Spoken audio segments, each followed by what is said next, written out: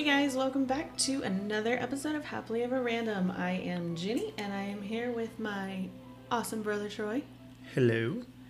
And we are back for a new episode and we do have our wands with us. So if you hear us tapping away, we apologize. So wands might have given it away along with Sorry about that. along with the end of the last episode, but we're jumping back in and continuing the sporadic series we have of Harry Potter. Woohoo. We're going into the second book and movie, which is going to be Chamber of Secrets. Yes. And it is my, sorry to say this, but my least favorite book and movie of the series. But I still love it anyways. So, It's Harry Potter. You gotta love all of them. yeah, of course. And I did come prepared. I have my Hogwarts sweater on. I have my Slytherin necklace. And my new phone case has the Deathly Hallows symbols all over it. So, I came prepared tonight. I tried to put David in a Harry Potter shirt. What I thought it was when I was putting it on, but it's not. It's actually something. It looked like the emblem, but I think his Harry Potter shirt's too small now because he's getting so big. I know. I need to buy him new ones then. I know. It's so sad. Okay. Well, his Tia will buy him some new Harry Potter clothes. But as always, guys, disclaimer. Adult language, if there is any on this episode, we apologize. But, of course, spoilers if you have not, seen or read any Harry Potter, which, what are you waiting for? Yeah, but where have you been? yeah, if you haven't, then there will definitely be spoilers from this book and movie and the wider Potter canon in general. We might talk about, other ones as well. So just as an FYI. Yep. So jumping on in, we wanted to kind of give an overview kind of what the plot is. So Harry Potter returns to Hogwarts for his second year of wizard training. I like that they said training and not school. I know. Well, I mean, it's not like they learn math and science or anything, so, They learn botany. True. As a subject. But still. But he returns for his second year of school, despite warnings from a mysterious house elf named Dobby. Oh, Dobby. I know, I love Dobby. Who claims that Harry is in grave danger. Upon arriving to school, strange things begin to happen. Harry seems to be hearing voices that no one else hears. So it sounds like he's going crazy. It's never a good thing, even in the wizarding world. A monster is lurking in the halls, literally petrifying students, and the deadly Chamber of Secrets has apparently opened. Ooh. Though most people, including the professors, don't even believe it exists. Yes. Now, that's the overview of it. Obviously, the book it does have a little more details on certain things, but generally, book and movie follow the same plot. plot. Definitely. And with both those following the same plot, we're also going to follow the same plot or outline of the last Harry Potter episode of giving the overview and then jumping into some different topics and categories about the book and movies. First, though, because I said that it is unfortunately my least favorite in the series. So what do you think? I mean, where does it rank in your, I guess you could say 8 because there's 8 movies. So where does it rank in your 8? It's probably on the lower end. Yeah. I think, and people might hate me for this also, but I don't think the first one is either one of my favorites either. No, me either. It's literally like the bottom 2 are I think I'm Chamber right of Secrets and then Sorcerer's Stone is right above it. Yeah, I think I'm probably I actually think I'm the opposite of that one. Because I think Chamber of Secrets does a little bit more of expanding into Hogwarts. I like Sorcerer's Stone better because it's the introduction of it all. Yeah, of course. But for me, yeah. I feel like it expands more on the actual halls of the school and seeing the school and things like that. Yeah. Okay. Just curious there. So don't hate us if we made you mad. Oh no. Everybody's entitled to their own opinion, guys. We'll get into the other ones later.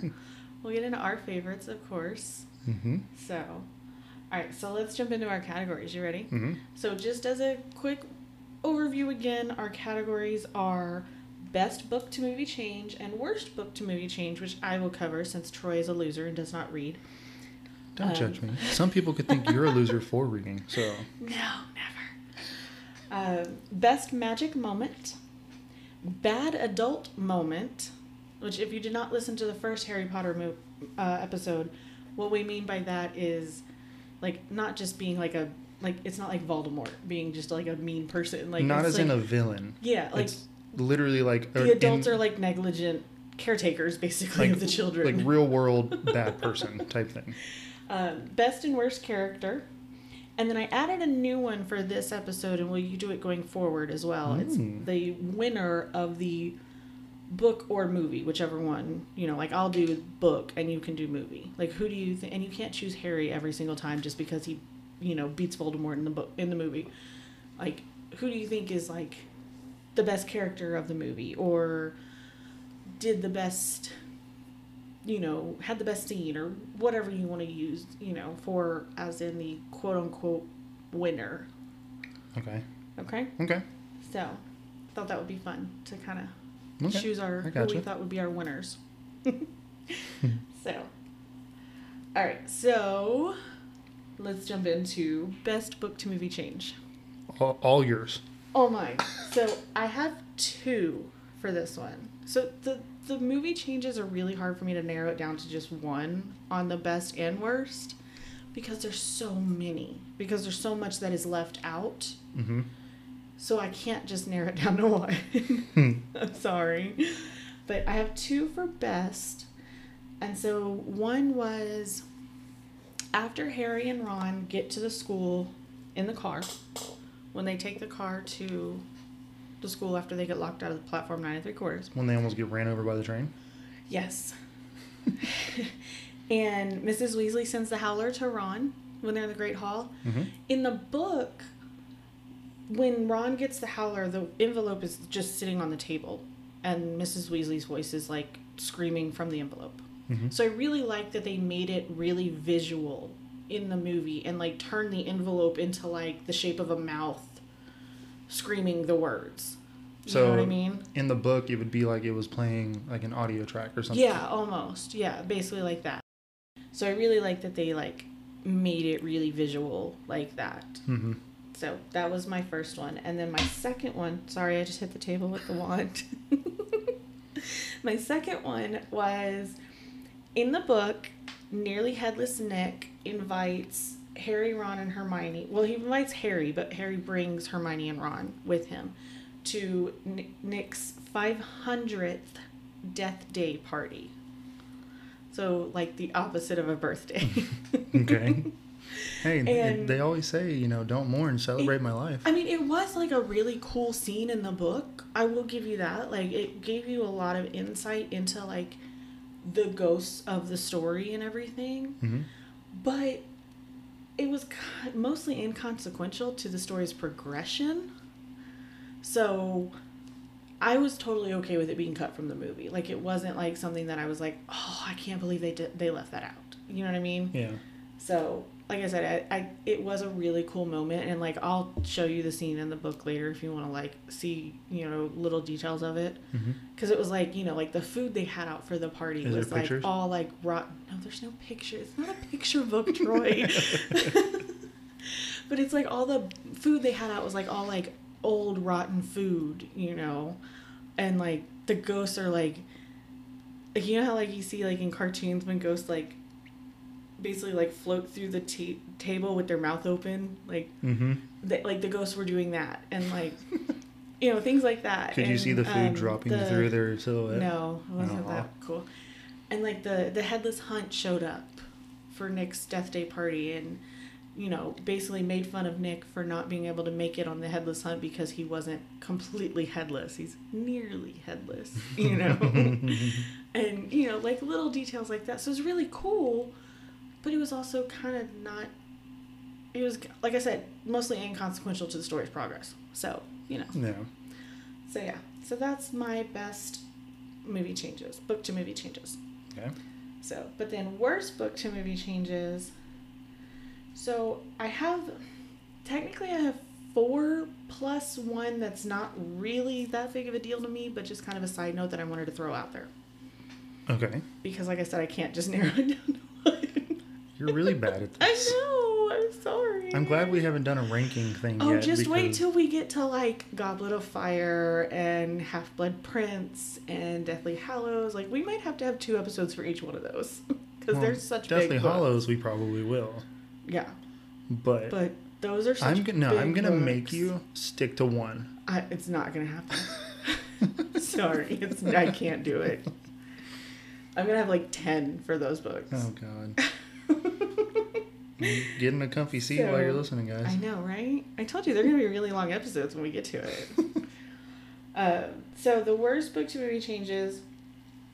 So it's kind of, I think if I remember correctly, which I did just watch the movie last night to kind of refresh my memory, and you watched it today, I think. Yep. So I think it's kind of alluded to that Harry finds out that Filch is a squib, like a non-magical wizard. Mm-hmm. Because he finds like a quick spell advertisement thing, and like when Filch finds Mrs. Norris petrified, like he says like Harry did it, you know, and all this stuff. Like, well, in the book he's saying like Harry did it because he found out that Filch is a squib, and you know he's all this, and you know he's gonna kill Harry in retribution and all this stuff. Mm-hmm. So, but I don't know. I just really wish they would have shown that Filch was an actual squib, because, I mean, it's kind of obvious throughout the films because he never does magic, but you never really get an explanation of why. It would add a little backstory to it. Yeah, exactly. So, you know. And he's kind of not a main character at all, but he's a big he's part a of the very, movies. a He's big always there. recurring side character. Yeah. Mm-hmm. So, you know. And then when they go to Diagon Alley to get all their school supplies and everything. You mean Dagonelli? Yeah, I hate that. That when Harry's glasses are broken and Hermione fixes them, that is the dumbest change they could have done, because magic is illegal outside of school, guys. So why is she doing magic in Diagon Alley? Because she's helping a friend. But in the book, it's Arthur that does it. Arthur Weasley, Mr. Weasley. Mm. So, I just thought it was really stupid and didn't really make sense to have Hermione do it, because, like I said, magic is illegal outside of school for underage wizards. So it's like, y'all are showing her doing something, which happens throughout the films, actually. Because in one of the films, in the opening, they show Harry using the Lumos spell while at the Dursleys, like, to do his homework. It's like, you're not supposed to do that when you're not at school, you know? Even in a private, like, home or anything? No. Hmm. So, I just think it's kind of funny. But, and then, this one was really fun to me, in the book. But when they are at the bookstore, Flourish and Blotts, and that confrontation between Mr. Weasley and how do you pronounce it? Is it Lucius or Lucius? I say Lucius. Because I've never figured that one out. I think it's Lucius. I've always said Lucius. I don't know. I'm going to say... Same. I'm going to continue to say Lucius throughout the series, guys. So It's the same, but different. okay. Do you know what that's from? No. You never seen The Interview?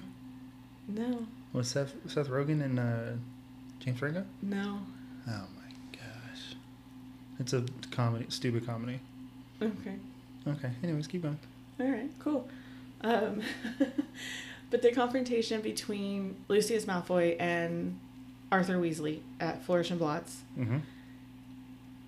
they just kind of have conversation in the movie. In the book, it actually gets so bad that they end up having a physical fight. Seriously? Yeah, and to me, like, there's just something about these two grown men that can do magic resorting to physically attacking each other. Like, That's what I was gonna say. Like, that just shows, like, how much, like, they're that angry they can't even think about you grabbing their wand and using it. They just immediately just start throwing punches, start fist swinging, So I really wish it would have shown that, I just think it's a cool little detail. And I feel like you said Arthur, I feel like he's not confrontational like that. No, and that's the other thing. He's not either. So that's why I think it would have been really nice to see it, because he's not that kind of person. And then you go into a further book, which is Order of the Phoenix. And there's a scene, at one of the Quidditch matches where Draco Malfoy is talking so much crap after one of the matches, that Fred and George get so angry that they physically attack him. So it's just kind of one of those, like... Well, he deserved it. Well, yeah, but, didn't Lucius deserve it, too? True. So, And then my last one was at the end of the movie, when Harry is in the Chamber of Secrets with Tom Riddle, and they're having that conversation, and Tom, asks, how did this baby with no exceptional magical talent defeat Voldemort? It's before he admits that he is Voldemort. They do not reveal, they don't show that part where Harry is telling him that it was my mother's sacrifice that saved me. It was my mother's love. It was my mother's sacrifice. And that, to me, is the biggest, worst book to movie change, because in this series, it is so important that it was Lily's love and sacrifice that saved Harry. And it's so fundamental to understanding how Voldemort thinks, what he values and doesn't value, what he so easily dismisses. And to me, cutting it out also cuts out showing how each character weighed those factors as well, that sacrifice, that love, and, because Harry not only knows, but he understands that this is what saved him. Yeah. While Voldemort, just dismisses it, saying it was just a lucky chance. So it was like your first introduction to Voldemort, Tom Riddle, showing his ignorance towards that powerful magical force of love. And it's like showing the opposite side of a coin, basically. Yeah. And so I think it was really, really important to show that, and I wish they would have.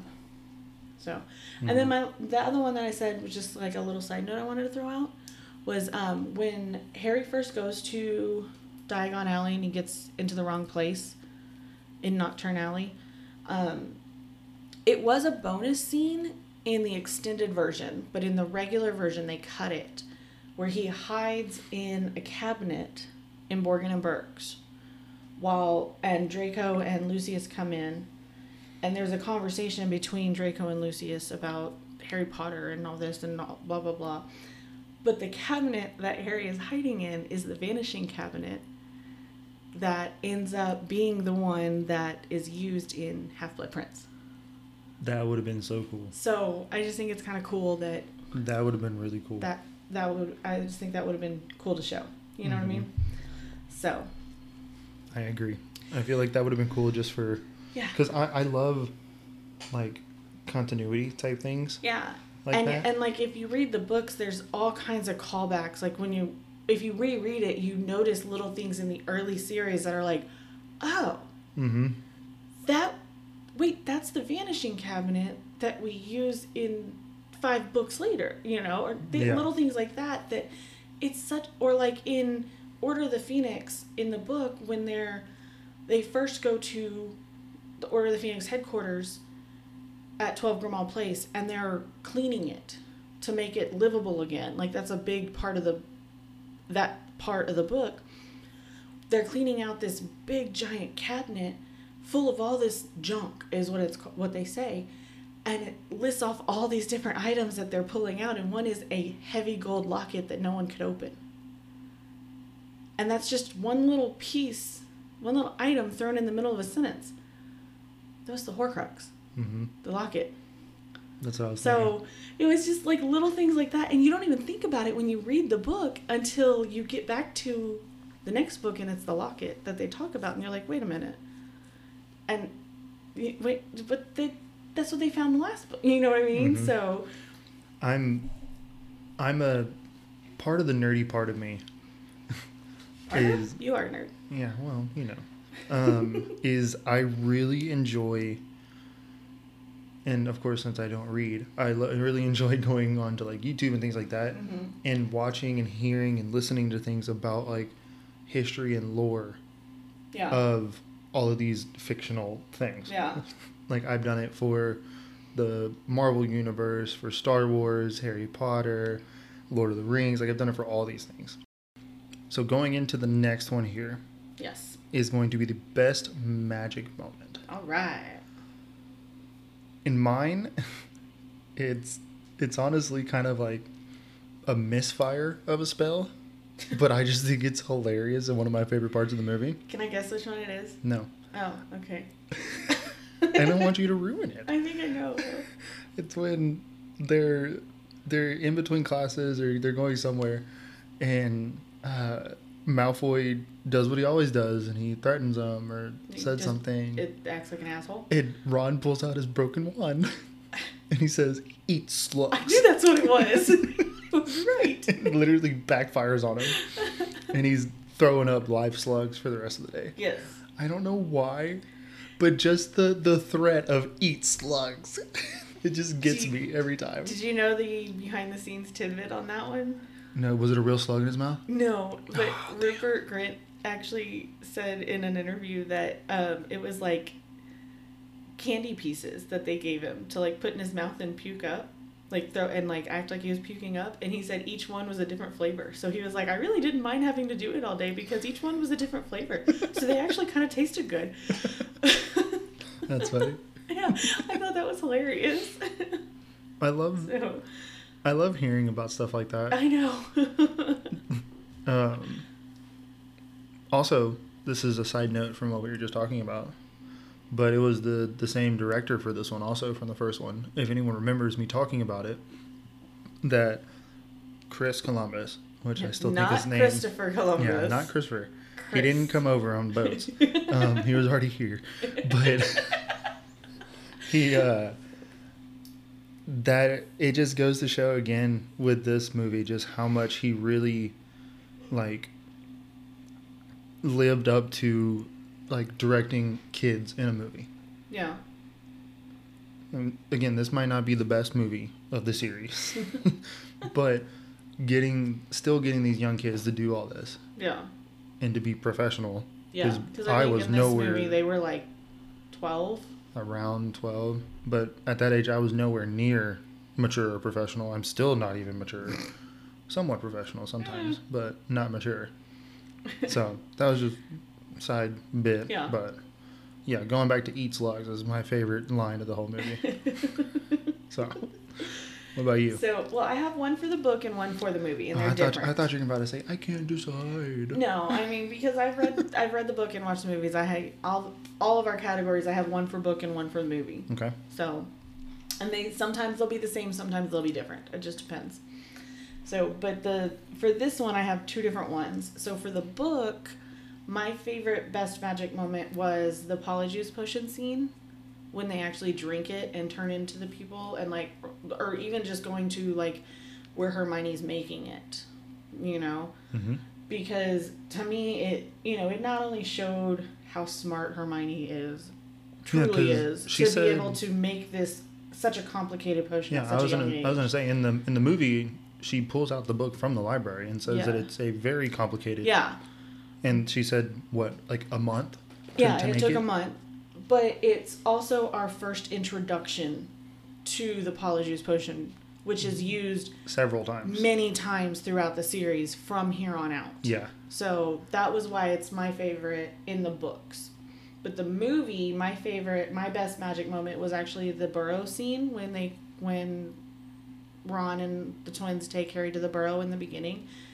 And it's just the little things, honestly, about how seeing like that small insight into how magic is used at home by adults on a daily basis, like doing dishes, the knitting by itself, all that stuff. Like, that was just really cool for me to see. I just really, really liked seeing that. Yeah, I was actually going to bring up about I loved his reaction walking into the Weasley home. I know. And I love his, when Ron was like, it's not much, but it's home. And Harry was like, I think it's amazing. Or I think it's brilliant is what he says, or something like that. But he lived in a closet. Yeah, I mean, he thinks anything is amazing at this point. So I love that moment. Mm-hmm. So, all right, so bad adult moment. What you got for that one? Everything to do with the pretty boy professor. Jesus. And I think, and this was early on in the movie, but whenever he pulled out the damn pixies, it couldn't do anything about them, and just left the kids. He's like, all right, you got it. I gotta go. I got a call. I need to send mail to one of my fans. Yeah. Whatever the hell he says. And also in this, poor Neville is always picked on. Oh, no matter. I love Neville. He's one of my favorites. No matter honestly. if it's one of the characters or one of the kids, one of the professors, the damn pixies that picked him up, put him on a chandelier. But at the same time, don't you love Seamus's accent? When he's like, Cornish pixies. Yeah. I can't do the accent, obviously. I'm not even trying. That was not good. I wasn't even trying. Okay. But I just love his accent when he says it. Like, I love his accent regardless, but the way that he says that is just hilarious to me. Mm-hmm. But, I mean, that poor kid, until, the last movie, the last part of the last book, I guess, is whenever he, finally glows up. And... Well, in the books, he really starts to come into his own in Order of the Phoenix. Okay. With the DA. Mm-hmm. So, but the movies, he doesn't really... Until the Deathly Hallows. Later on, yeah. Until the final battle, basically. Yeah. So. Also, not related to Harry Potter, but didn't the actor of him have a really good glow up also? Yeah, they call it, he long-bottomed. he long-bottomed better than anyone else. That's funny. He really... But in the movies, he actually... There were... I think at least one movie, if not two, where because he had shot up so tall and he had lost weight because he had grown, that he actually had to wear a quote-unquote fat suit. I don't want to call it an actual fat suit, but just padding to make him look like a little bit chubbier than he actually is. To match the age of the movie. And he had to wear fake teeth to match what he had been in the movies. Because his teeth had straightened out and all of that as he grew. That sucks, poor kid. Even as a real person, he's getting picked on. So, yeah. Okay. But your bad adult moment. Well, for the books, I agree. Any Lockhart moment. Literally any Lockhart moment. Mm-hmm. This guy is the worst professor in the world. Well, maybe not the worst, but... He wasn't even a real professor. Yeah.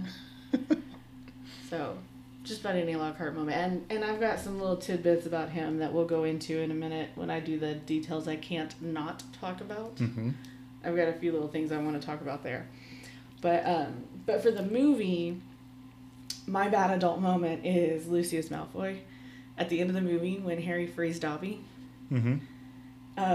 Lucius literally tries to murder Harry with the killing curse before Dobby stops him.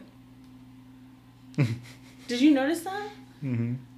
He literally starts saying the killing curse before Dobby snaps his fingers and uses his elf magic to blast him backwards. So are elves actually strong? You're literally standing outside of Dumbledore's office, about to kill a child, and you're gonna try to kill the boy who lived. Not just a child, but the boy who lived outside of Dumbledore's office at Hogwarts because he freed your elf. Really? You're a shitty person. Well, I mean, sorry. This is spoiler for anyone, but isn't that his group's goal by the end of the series anyways? Yeah, but I mean... if he did it right then, Voldemort could, praise him for whatever. Lucius deserved to be in Azkaban regardless, but he... you would have thought, like, for a split second, the thought would have gone into his head, like, if I murder this boy right here and now, like, I'm a goner. Yeah, I did say Voldemort would probably praise him, but honestly, Voldemort would probably be pissed Well, Voldemort that wasn't he didn't even get to back kill him. yet. No, I know. I'm just saying he would have been pissed that he didn't get to kill Harry. Yes. So, I just thought that was kind of weird. Yeah. Funny, but weird. But even though this was a bad adult moment category, I do kind of want to give a shout out to a good adult moment. Okay. And I think it was just in the book. I don't remember if they expanded on this scene in the movie. I'd have to go back and look. I cannot remember. But when Harry first gets to the burrow, and Mrs. Weasley is telling Harry to eat, I don't think it's in the movie. Yeah, she told him to, like, tuck in at the table and, like, eat breakfast. But, like, the first time I read it, like, it just kind of seemed like generic motherhood kind of, you know, mothering. Like, in the same way that, like, your grandma will tell you, like, you're too skinny. Like, you need to eat more, you know? Grandma never told me that. Well, I meant, like, Grandma always told me and Pam we were fat. God. Sorry, Pam, but it's true. You knew what I meant. But after going back and rereading it, it kind of hits a little different because she wasn't just, like, worrying over nothing. Like, Harry had been basically being starved at the Dursleys. Mm-hmm. Like, they had literally been giving him, like, the bare minimum of food, like cold canned soup, you know? And so when he gets to the burrow, you know, he mentions that he had been spending most of his time lying around on his bed and sleeping. It's probably because he didn't have the energy to do anything else. You know? Probably. And so the book actually describes Mrs. Weasley as being, like, incredibly angry right up until one of the twins mentions that they had been starving Harry. And then she kind of takes a second to actually see, like, the bad shape that Harry is in, and almost all of her anger just, like, fades away. And, like, she's still kind of strict with the boys, but, like, nowhere near as angry as she had been. And so, like, then, like, the whole conversation during the meal, like, she even makes a point of, like, letting Harry know that she's not angry with him, you know, when she started yelling, and she's constantly giving Harry praise and positive reinforcement. Yeah, she did that in the so, movie like, also. in short, like, she's basically following, like, the textbook guide for dealing with, like, a victim of abuse, you know? So, if you look back on it, like, in rereading as an adult, it totally hits different. In the movie, you could see, or, like, you could hear the difference. So, like you said, she was yelling at her boys for everything, and you literally hear her say, "Oh, but you didn't do anything wrong here." Yeah. So, and it's just kind of like a really nice moment that showed an adult actually being, like, really responsible and caring for Harry's emotional and physical well-being, which is something he had never really experienced. You know? Mm-hmm. So I just kind of want to give a shout out to, like, a really good adult moment. Yeah. So shout out to Mrs. Weasley on that one. Mm-hmm. I want to actually add to that, since that wasn't it wasn't in our little categories. Do you want to add that as a category, a good adult moment, since we do a bad adult moment? We could, yeah. But mine I wanted to add is actually Hagrid, because at one point when Harry is walking through the hallways alone, it was after the kid Justin mentioned something about being Muggle-born. Mm-hmm. And they were talking about how everyone thought Harry was the heir to Slytherin, right? Right. And Harry overheard them in the study hall or wherever they were. Mm-hmm. So he's walking away. He's flustered. He's upset. Hagrid is in the hallways. You know, he's putting up some kind of charm for the chicken hens or chicken poop or something. But he stops and he actually notices that Harry is, like, visibly upset about something. Yeah. And none of the professors at this point have done that yet. Yeah. I love the relationship between Harry and Hagrid. I really, really do. Because he's literally been there since He's like his that. parents died. He's like the cool uncle. Yeah, I mean, he's been like that uncle / older brother / friend. Yeah. Relation for Harry, you know. Mm-hmm. And he's never really been like a father figure. I won't say that. No.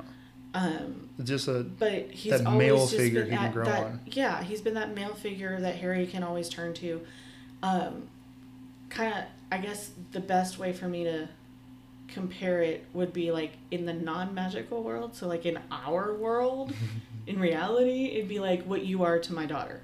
You know, like you're like that positive male relationship for her. Yeah. So, you know. So I'm not as cool as Hagrid, but I'm kind of there. Well, I mean, you can't actually do magic as much as you like to pick up any stick you find and act like it's a wand. Well, the funny thing is Hagrid doesn't have a wand. He uses an umbrella. But his wand is in the umbrella.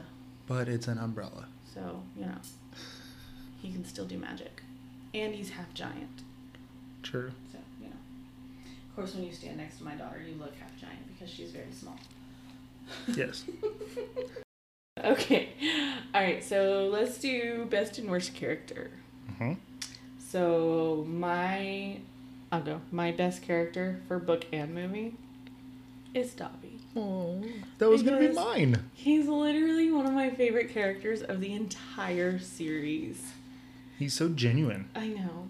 Have you ever noticed, though, that nobody ever, in the entire Harry Potter series, I don't think I've ever heard anybody say that Harry Potter is their favorite character. Because he's not. I just think it's kind of funny. He's the main character. I just think it's kind of funny. But no, so Dobby is definitely my best character for this book and movie. Just because it's our introduction to him. And even though in the movies, we don't see him again until Deathly Hallows? I think so. He is in like 4 more books. That sucks that they don't show him. So he's a lot bigger of a character in the books. And he's freaking awesome. I absolutely love him. And him and Creature have like a hate relationship. Well, Creature's a little they asshole. literally get into like fist fights. Oh, that when would they're be so funny in the same to watch. scenes. Like Dobby like punches out half of Creature's teeth at one point. I mean, I'm not, saying to go fight someone, but that would be so funny to watch. There's 2 small elves fighting each other. I know. I love it. So that's my best character, but then my worst character. Okay, here's another example where I couldn't narrow it down to one for either book or movie. So I have 2. Buckle up, guys. Here we go again. I only have 2. Okay. For book and movie. So one is Lockhart just for being an absolute moron. That's a given. And then 2 is Draco for just his blatant prejudice and harassment of Hermione. Like, it's our first, like, introduction of his, like, blatant hate. Mm-hmm. His thought of superiority. Yeah. I mean, you could tell, like, in the first movie, like, he really thought highly of himself or whatever, but he wasn't, like... I don't really feel like he was, like, downright, like, hateful or, like, harassing of other people. He wasn't a douche yet. Yeah, I mean, well, he was kind of a douche, but not like this. Yeah, not you fully. Know? Yeah. So those are my best and worst. So what do you have? Well, you took my best. I mean, we can have the same best character. But definitely Dobby. Just because he's so Dobby. sweet and little, and he's so hard on himself all the time. Yeah. He says one thing and he gets mad, like upset, and just starts headbutting that's the wall. the magic of the house elf. You can't help it. But like you said, the introduction of him, he's just like you said in the book. He's not as relevant. But I feel like anyone that's seen in the movie? Yeah, in the movie. Sorry, anyone that's seen them knows who Dobby is. Oh yeah, and everyone loves him. Like I've never met a single person that does not love Dobby. Yeah. And just weird joking about this earlier, but just when he's like, Master's giving Dobby a sock. Just love how happy he is I know. about a sock. I know. Actually, in one of the later books, and I cannot remember which one it is, I apologize. I mean, normally I would know exactly like what book and chapter and everything, but I can't think of which one it is. I want to say Goblet of Fire. I think it's Goblet of Fire. Hermione's on this like mission to save house elves because she finds out like Hogwarts has like 100 house elves and it's employment. Like that's how the kitchens get run and everything, you know, is house Really? elves. Yeah. I never knew that. And so she starts like knitting socks and scarves and hats and like leaving them all over the Gryffindor common room because that's how the common rooms get cleaned also is house elves after all the kids go to bed. So none of the house elves will clean Gryffindor common room anymore except Dobby. And so he, at one point when he shows up, he has like 10 different socks on at once and like 15 different hats all like piled up on his head. I just think it's adorable. Like, I know they have a certain screen time that they have to hit for movies, but why can't they include this stuff, I know. man? I wish they could have included more. I would love to That's see. why I think it needs to be like a TV show. Like it should have been, like each book should have been an entire season. Like a series. Yeah. I Then you could done get behind everything. that for Yeah. sure. That would be awesome. Yeah. At least 10 episodes. Like do an HBO series. Like House of the Dragon 10, or something. 10 12 episodes a season? Yeah. For each book. Be amazing. I know. I'm so mad. I know. You just made me mad now that they haven't done that. I know. I was fine this whole time, but now I'm mad.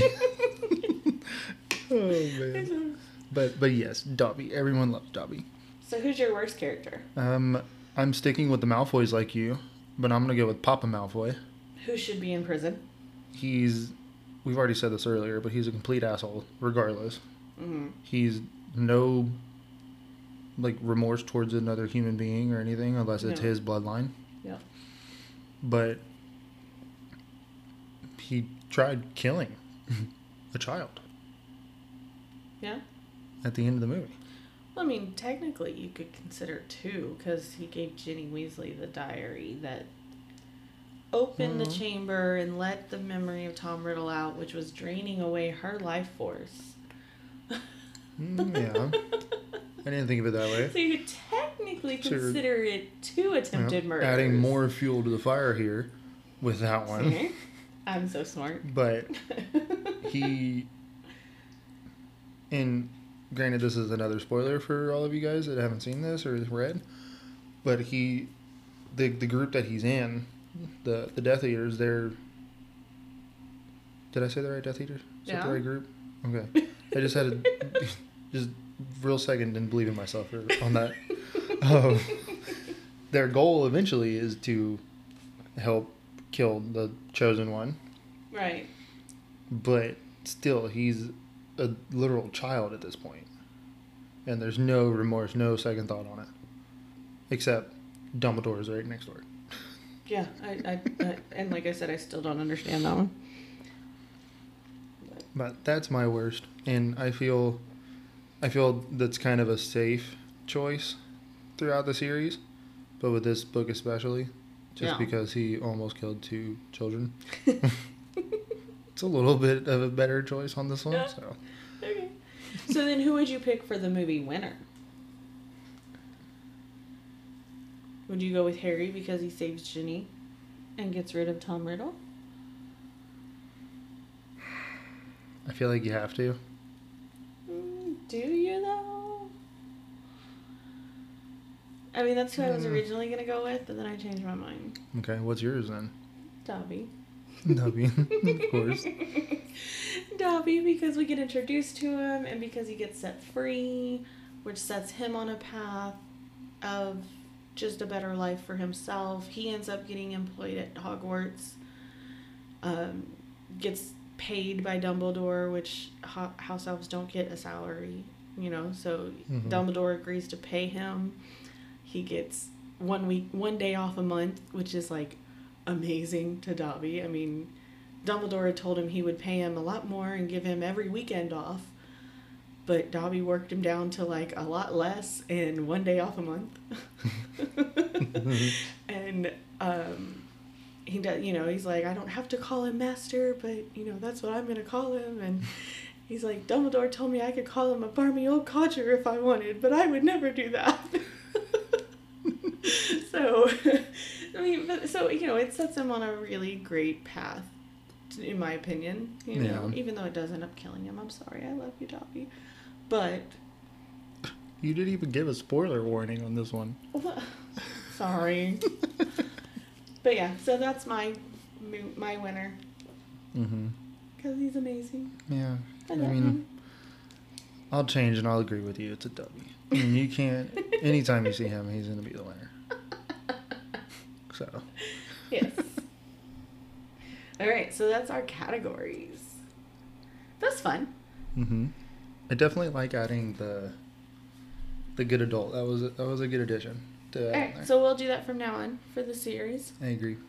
So, okay. So now, this is going to be your favorite part. Yes. Because it's the details you can't not talk about. Whee! For, I'm assuming, book and movie?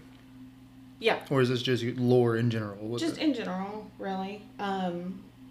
Just both.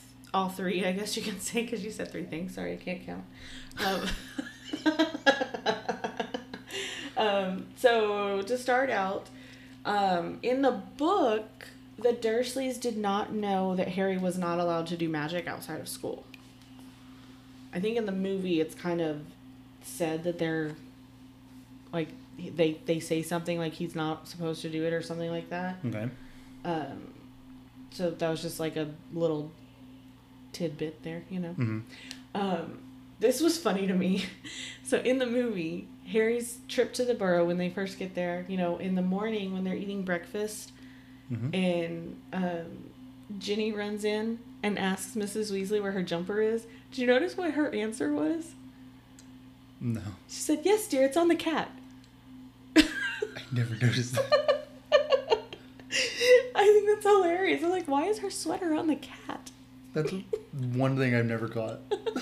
Watching this movie several times. Yeah, I think that's hilarious. And then the part where Mr. Weasley asks Harry the function of a rubber duck, that was actually improvised. No, it wasn't. So apparently the actor that played Arthur Weasley, they did several takes of that, and he would ask a different question each take. And that was the one that they used for the scene, for the final scene. That is so funny. So I thought that was really cool. Do you have any idea what the other questions were? I don't remember. I'd have to go back and look. I don't remember. That would have been so I think funny. one was like, how do airplanes stay up?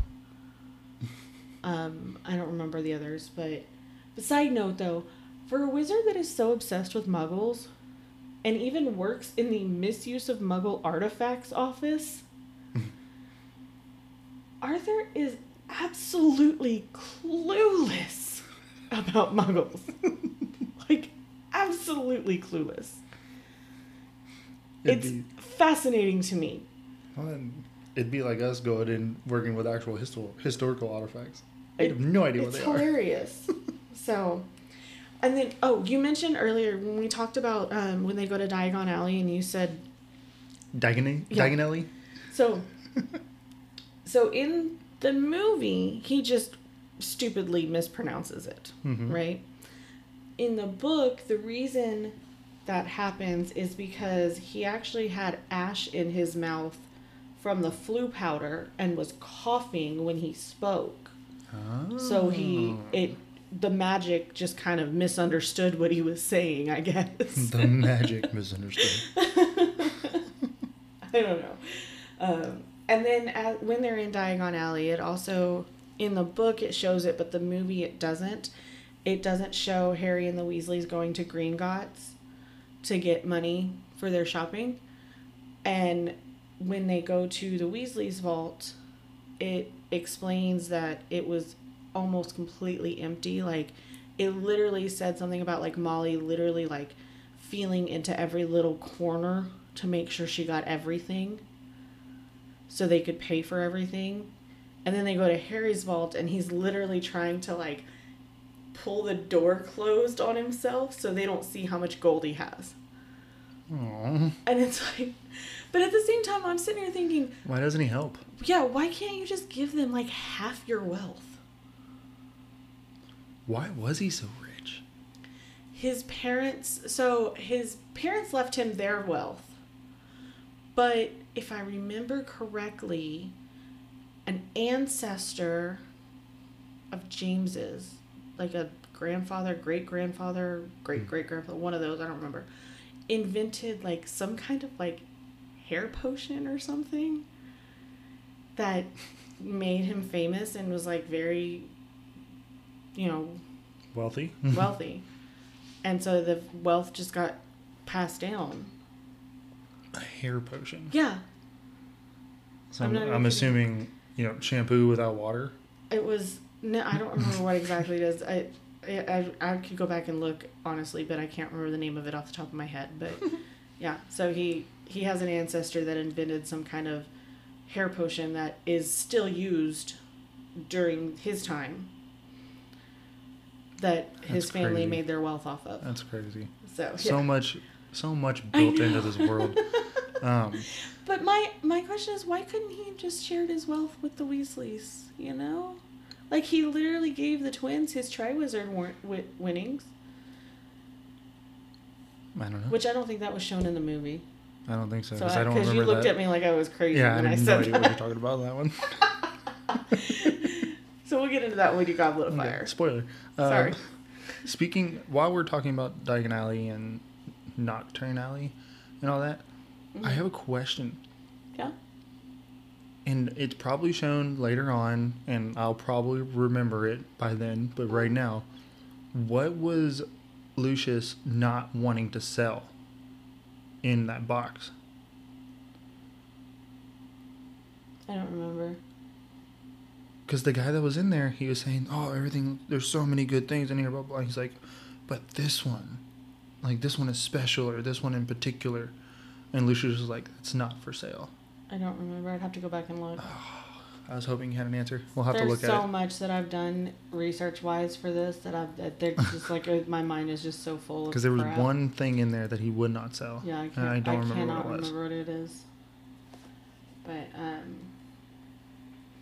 I will say, if you've ever, and I don't think you haven't been to the Universal where, I just hit myself in the head with the wand. No, I haven't. Not yet. The Wizarding World at Universal. Not yet. So, and I've mentioned this on our first Harry Potter episode, but my daughter and I went a couple years ago. That's where we bought the wands.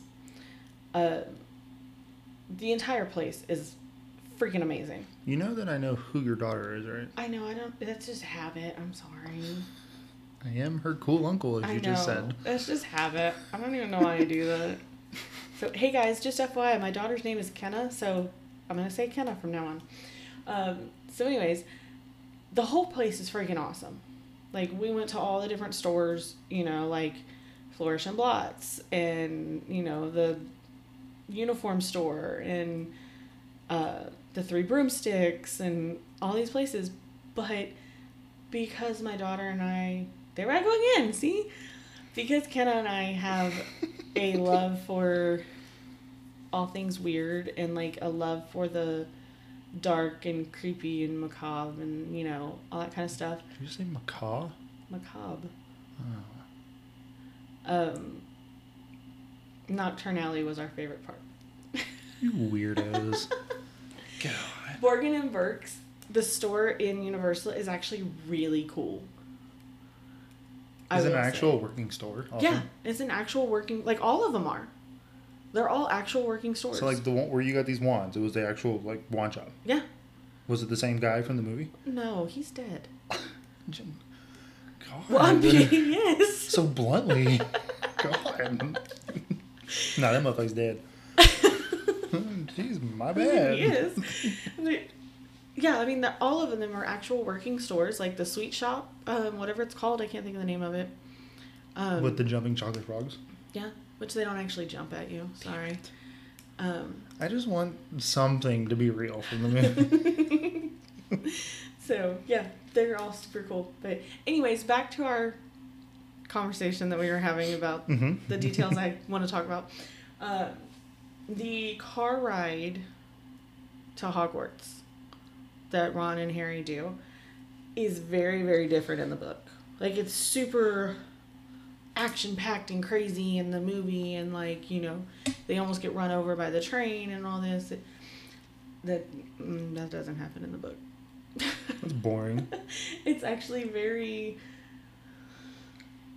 calm and long and boring. Like, they're literally just like up above the train in the clouds following it, and just kind of dip down below the clouds every like 30 minutes or so to just make sure that they're still following along with it until they get to Hogwarts, and then they do get hit around by the Whomping Willow. That's so boring. It's already I do like the introduction to the Whomping Willow, though. It's already just words on paper, and yet you're gonna just make it boring and just make them just drive straight. Like, give it something. I know. But they're first class with Lockhart. Mm-hmm. I think in the movie it is shown that he gives them a pop quiz. Yeah, it's of him. Yeah. So what it doesn't show in the movie is that it's actually 54 questions of him. In 30 minutes? Yeah. He tells them 30 minutes to finish it. Yeah. So, and he mentions a couple of them when he's reading them out, but some examples of them are his favorite color, which is lilac. Mm-hmm. His ideal birthday gift is harmony between all magic and non-magic people. No. And his secret ambition to rid the world of all evil and to market his own range of hair care products. Hair care potions. Oh, actually it says hair care potions. Excuse me, I misread. So yes, I think those are hilarious. So, and Hermione was the only one to get them all right. Yeah, little what are they called? Know-it-alls? No, the girls that follow around bands. Bandy? What are they? I don't know. Never mind. What? You never heard about that? Like, the people that follow bands around on tour? Like little bandies that follow around? Yeah, but that's not what it's called. What are they called? That's what I'm saying. What are they called? Oh my god, my mind just went blank. I know what you're talking about, I can't think of it. A bandy is a kid in high school in the band. Okay, anyway, going back. So you mentioned something about a first class, and it made me think of something that creeped me out in the movie. What? The first, like, botany class that they have in this movie. Mm-hmm. Those little baby plant things that they pull. They're so weird looking, aren't they? They creep the shit out of me. I know. They're so creepy looking. But isn't it funny how, like, Neville passes out and Professor Sprout is like, oh, just leave him there. He'll be okay. Yeah, like I said, poor Neville is always picked on. No matter who it is. So, what's next? Okay, when Draco calls Hermione a mudblood. Mm-hmm. That's a very bad term. And they go to Hagrid's hut, and, like, she says, you know, like, he called me a mudblood. And she even, like, explains what it is. In the book, she had no idea what a mudblood was, and Ron had to explain it to her. Like, really? She knew that it was a bad term. Like, she knew it was something negative. She knew it was an insult, just by the tone of voice, like the way he said it, but she didn't know what exactly it meant. Huh. And Ron had to explain it to her. I love the difference from what you've told me, the difference from book and movies with Ron. I love that he has, like, I guess you could say, like, quote unquote, like, street smart of the wizarding world because he's grown up with it. I love that he has that, and he teaches things like that to his friends. Well, and, you know, I like that they're trying to show Hermione that she's very, very smart, you know, especially for a, you know, what are they called? Half-blood? Half-blood, a Muggleborn? Muggleborn, but half-blood, basically. You know, no, not half-blood, because that would mean one of her parents was a witch or wizard. So she's just a Muggleborn. Then how does she know magic? She had an ancestor that was... Oh, it's like in her bloodline. Oh, okay. I thought she was half. No. Okay.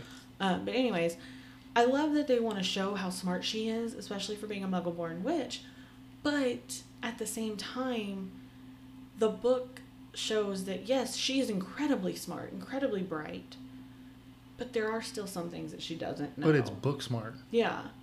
And it is still showing that Ron is not just the idiot sidekick douchebag half the time that the movies show.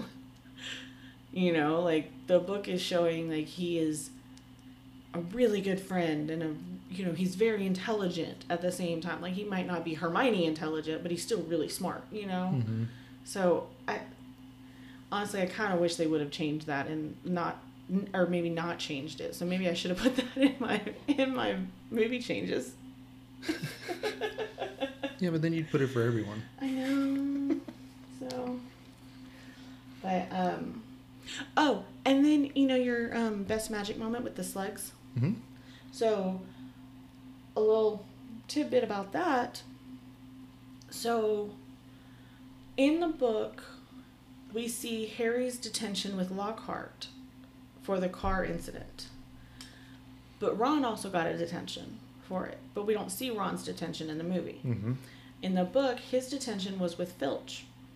And what he was supposed to do was he had to polish trophies in the trophy room. Well, that was the same night that he did the eat slugs thing. And so he was like puking up slugs the entire time he's trying to polish these trophies. So he has to keep repolishing them?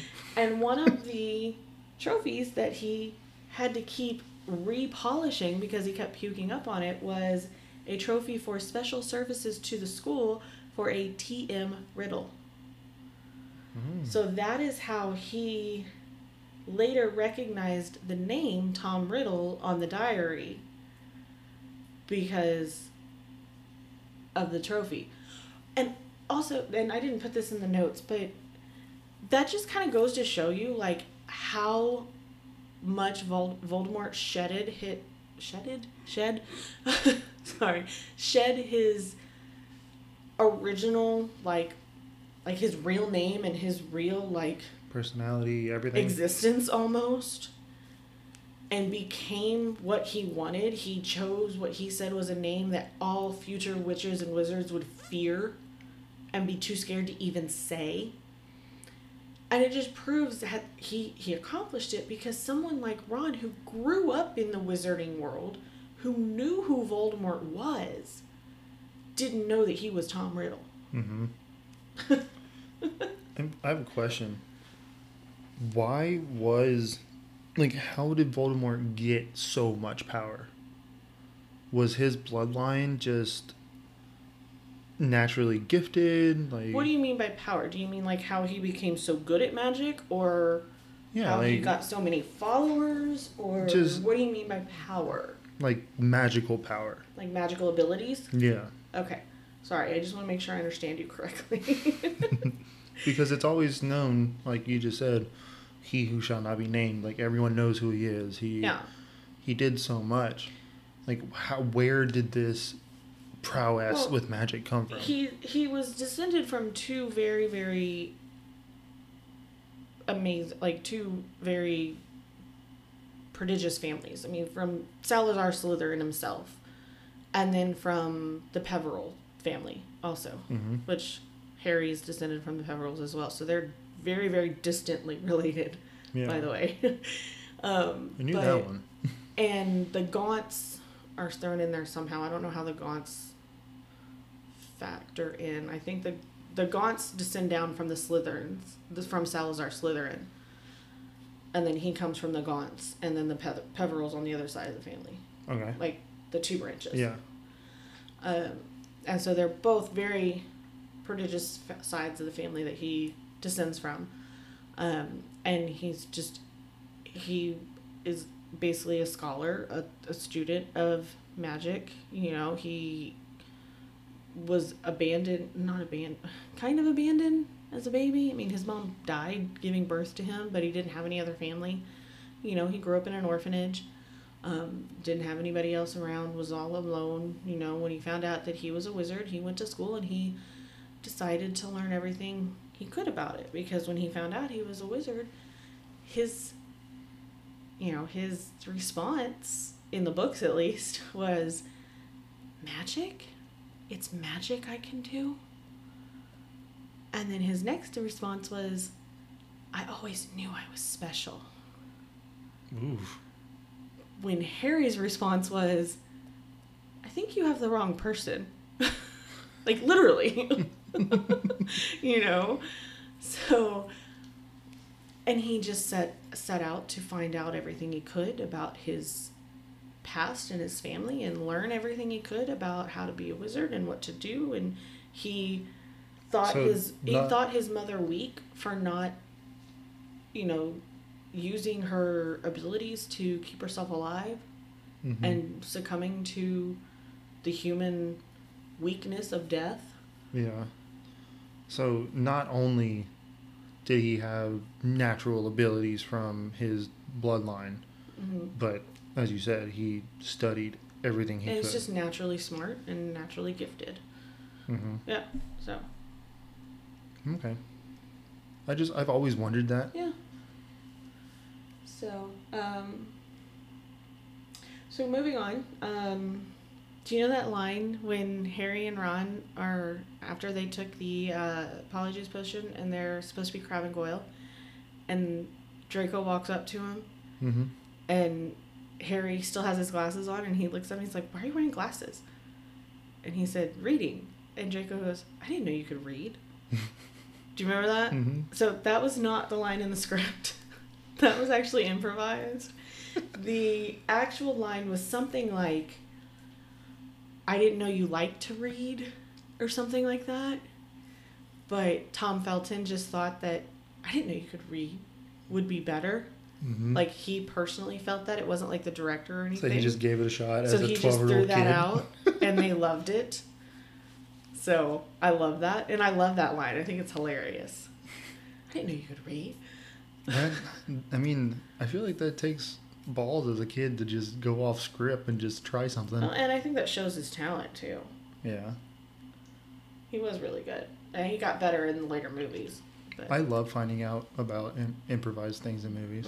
It's so great. I love it. I know. Another one that you'll think is hilarious is Richard Harris, who played Dumbledore, did not realize... The first Dumbledore? Yes. In the first two movies. Did not realize that Fox the Phoenix was an animatronic. I saw something about that, yes. He apparently made a comment to the director, Chris Columbus, about how well trained the bird was. I actually saw that. And they didn't want to tell him because they didn't want to, insult him. Yeah. Because they didn't want to tell him, they didn't want to make him feel stupid. So they just let him believe that it was a bird.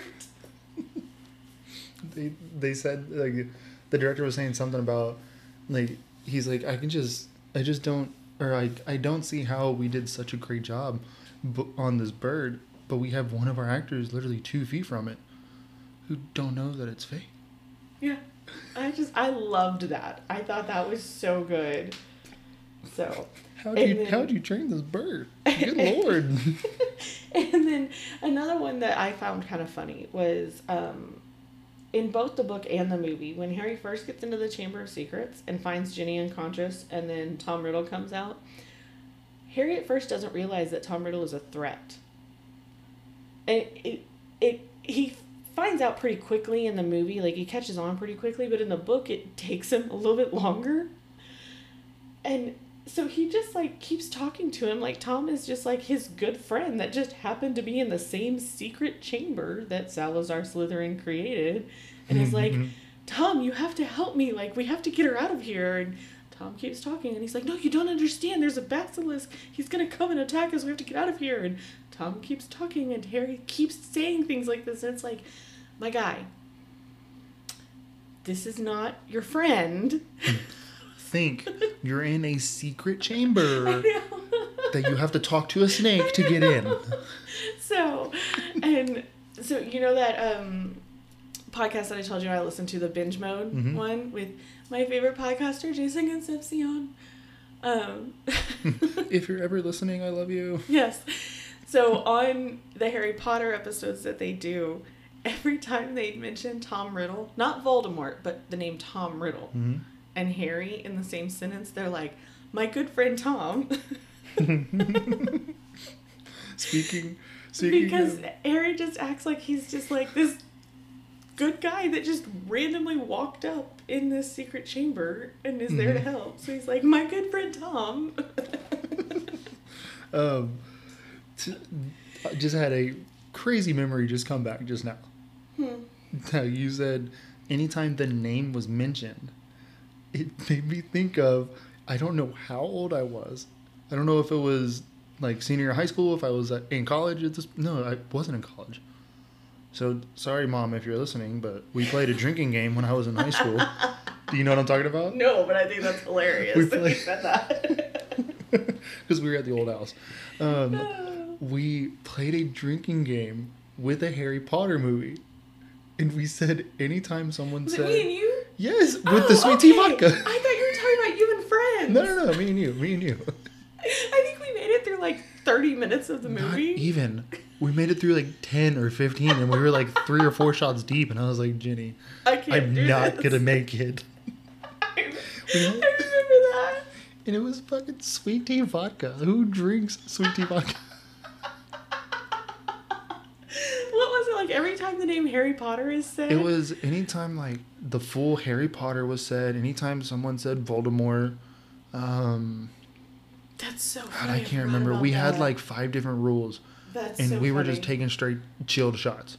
That's so funny. Sweet tea Oh my vodka, God, which does not taste like sweet I tea. forgot all about that until right now. Oh, that's so funny. It does not taste like sweet tea. No, not at all. It's like all... bad. It's like lemon flavored vodka, like the Deep Eddy. Does not taste like lemon unless you mix it with something. Because I tried it one night and I was like, oh, that is not good. So, a little sidetracked on that one, but Yeah. a crazy memory just popped up. I do have a question for you though. Speaking of Tom Riddle, which one from the movies did you like better? The Tom Riddle from Chamber of Secrets or the Tom Riddle from Half-Blood Prince? Because it's 2 different actors.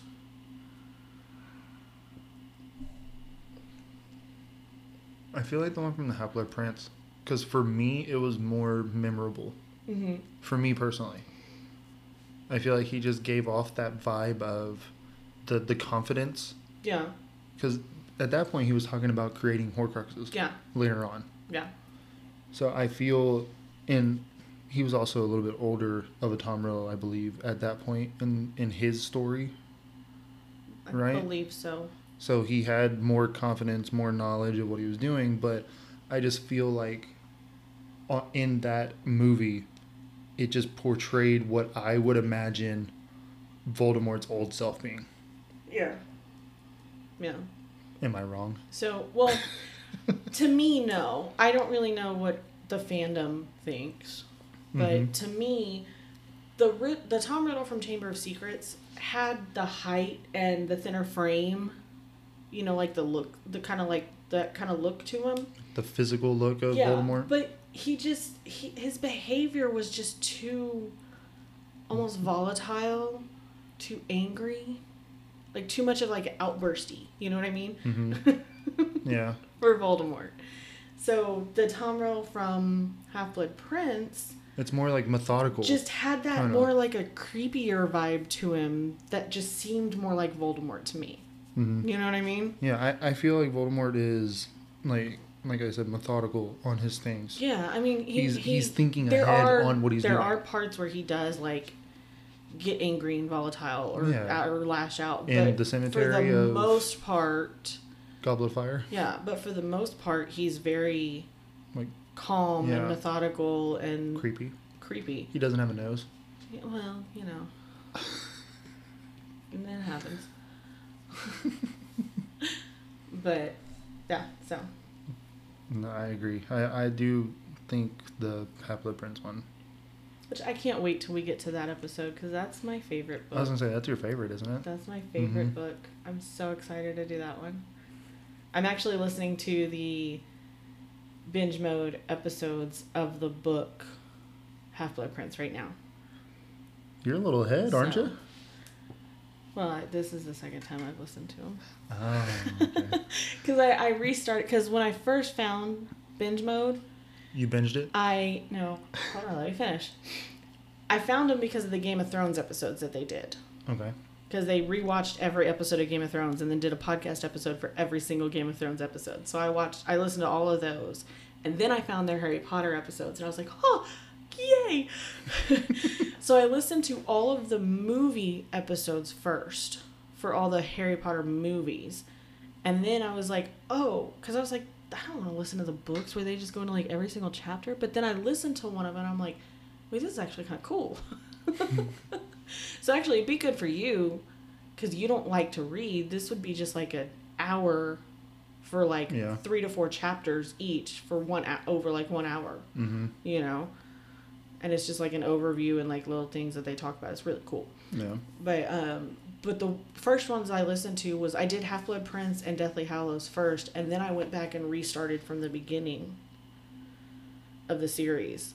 And now I'm all the way back now to Half-Blood Prince. You always do that. I do. You find something you like and you just stick with it. I know. Which I totally want to do an episode on things that we just keep returning to, like the guilty pleasures or whatever you want to call them, of like TV shows or movies or books that you just keep returning to over and over again. It'd be fun. Let us know, comment, see if you'd like to, or let us know if you'd like to listen to that. Yeah. I feel like that would be fun. I do that constantly. Like I have like a rotating list of like TV shows that I just watch over and over again. I do too. So we'll probably idiot. We'll probably do that. So, yeah. But well, I think for this being one of the 2 least favorite book and movies for us, that we did a pretty good job of giving info and I think we letting our just listeners letting our listeners know what we really think about it. Granted, okay, you guys gotta understand, we do still like it, okay? Yes. We're not saying we don't like this book or movie. We just don't love it as much as the others. Yes. Before we finish up, I did want to mention something that came out recently after our first Harry Potter episode and before this one. There's a new video game named Hogwarts Legacy. What I really want to play, but I have the wrong gaming console, so I can't play it. Loser. I don't play video games, so you know. You would probably play this one. I do want to. I do want to check this out, though. But it looks so cool. It's like, I don't know how many years before the actual Harry Potter story, but it's another like era, I guess you can call it. I think it's even before the Fantastic Beasts era. It may be. Or after. I'm it's not either sure. before or after it. I don't remember. But it just looks so cool, and it's got a sort of like open world feel to it, to where most video games, it's like they have a story, it's a linear game, this is what you're supposed to do. Yeah. Well, it's more open, where you can kind of, go your own way. You can create your character how you want. You can build certain type of techniques and do all this. And I saw something today. So in this, I don't know if it's actually the mom from the Weasley family, but it's a woman Weasley that is a professor. It's this guy who's playing the character, and it said that the Weasleys said something to him that pissed him off, and he's sitting there just slinging just charms at the professor in the middle of the thing. He's just slinging him, throwing her up in the air, hitting her on the ground, just random things. And it's just so funny, all the memes that I've seen lately of people like saying me playing Hogwarts Legacy, and it's just like someone with a stick, and then there's just a huge green flash. Saying the first thing you're gonna do is go kill someone in Harry Potter. Nice. So I just wanted to mention something. If anybody has played it, let us know how it is. Please let me know if I need to spend $500 on a new gaming station to play it. I don't think your wife would like that. I know. I won't tell her, but I know. We'll see what happens. I doubt it's gonna happen, but we'll see what happens. Anybody got a PlayStation Troy can borrow? Please. Actually, I do know someone who has an extra PlayStation I might be able to borrow. There you go. It's not the newest one, but it's a PlayStation. Anyways, now I hit myself on the head. So I think that wraps it up for Harry Potter today. I really appreciate it. Everyone that's listening, again, give us those comments. Let us know what you think of what future episodes. If you've had that game, and let us know. And we will have the next Harry Potter episode in like 5 more episodes. Yeah, I think we're going to do it every 5 just to kind of keep a routine for it. But Jen, next week it's going to be I'm not going to say not fun, but it's not going to be as lively as this one. It is going to be a little more of a serious topic. What do we have? It's going to be a little more of a sensitive topic. We are going to dive into mental health. It is something that I am a very, very big advocate for. very big supporter of. So it was one of the reasons I wanted to do a podcast to begin with, was to talk about mental health. Mm-hmm. I think it has been such a quiet and taboo topic for so long, and it needs to be brought out more in the open. Yeah. And I want to talk about it more. So we're going to do that next week. I'm super excited about it. But I do kind of want to give a disclaimer now, and I will do it again at the beginning of next week's episode as well. Let me add something before your disclaimer. We're not professionals. Oh, well, that's part of the disclaimer So, as okay. well. I figured you were going to say it, but I wanted to throw it out myself that I am not a professional. No, we are not professionals whatsoever. We are we are a brother and sister talking about our own experiences, our own opinions, our own feelings, questions, that kind of thing. But just as an FYI for you guys, there could be possible triggers on the episode for anyone battling with any kind of mental health, I don't want to say issue, but struggle. Yeah. Like depression, anxiety, bipolar disorder, self-harm, and or suicidal thoughts. But please, you guys, remember that no matter what, you are not alone. Yes, you're not. There's always going to be someone here. If you need help, please reach out. There's always someone to help. You can reach one of us through our website or our social media sites, which will be linked on the episode posting. Or you can call the National Suicide Prevention Lifeline at 1-800-273-8255. Or if you're in the U.S., you can call 988, and it will redirect you to the Lifeline network. Yeah. And again, we're going to reiterate this multiple times, especially with this episode coming up. But please, like she said, you're not alone. I've been there myself. Reach out, talk, just try something before it gets too far. Yes. But I'm super excited for this episode, though. Like I said, I think it's going to be a really, really good one. It might be a little eye-opening for me, so I'm excited to kind of see and see a different side. And honestly, I'm kind of excited to open your eyes to it. I really am. I'm not going to lie. Yeah. So that's it. Can't wait for that. And thank you guys for tonight. Yeah. Everyone, again, thanks for listening. Thanks for staying with us. And we will talk to you next time. All right. We'll see you guys. The boy who lived has come to die.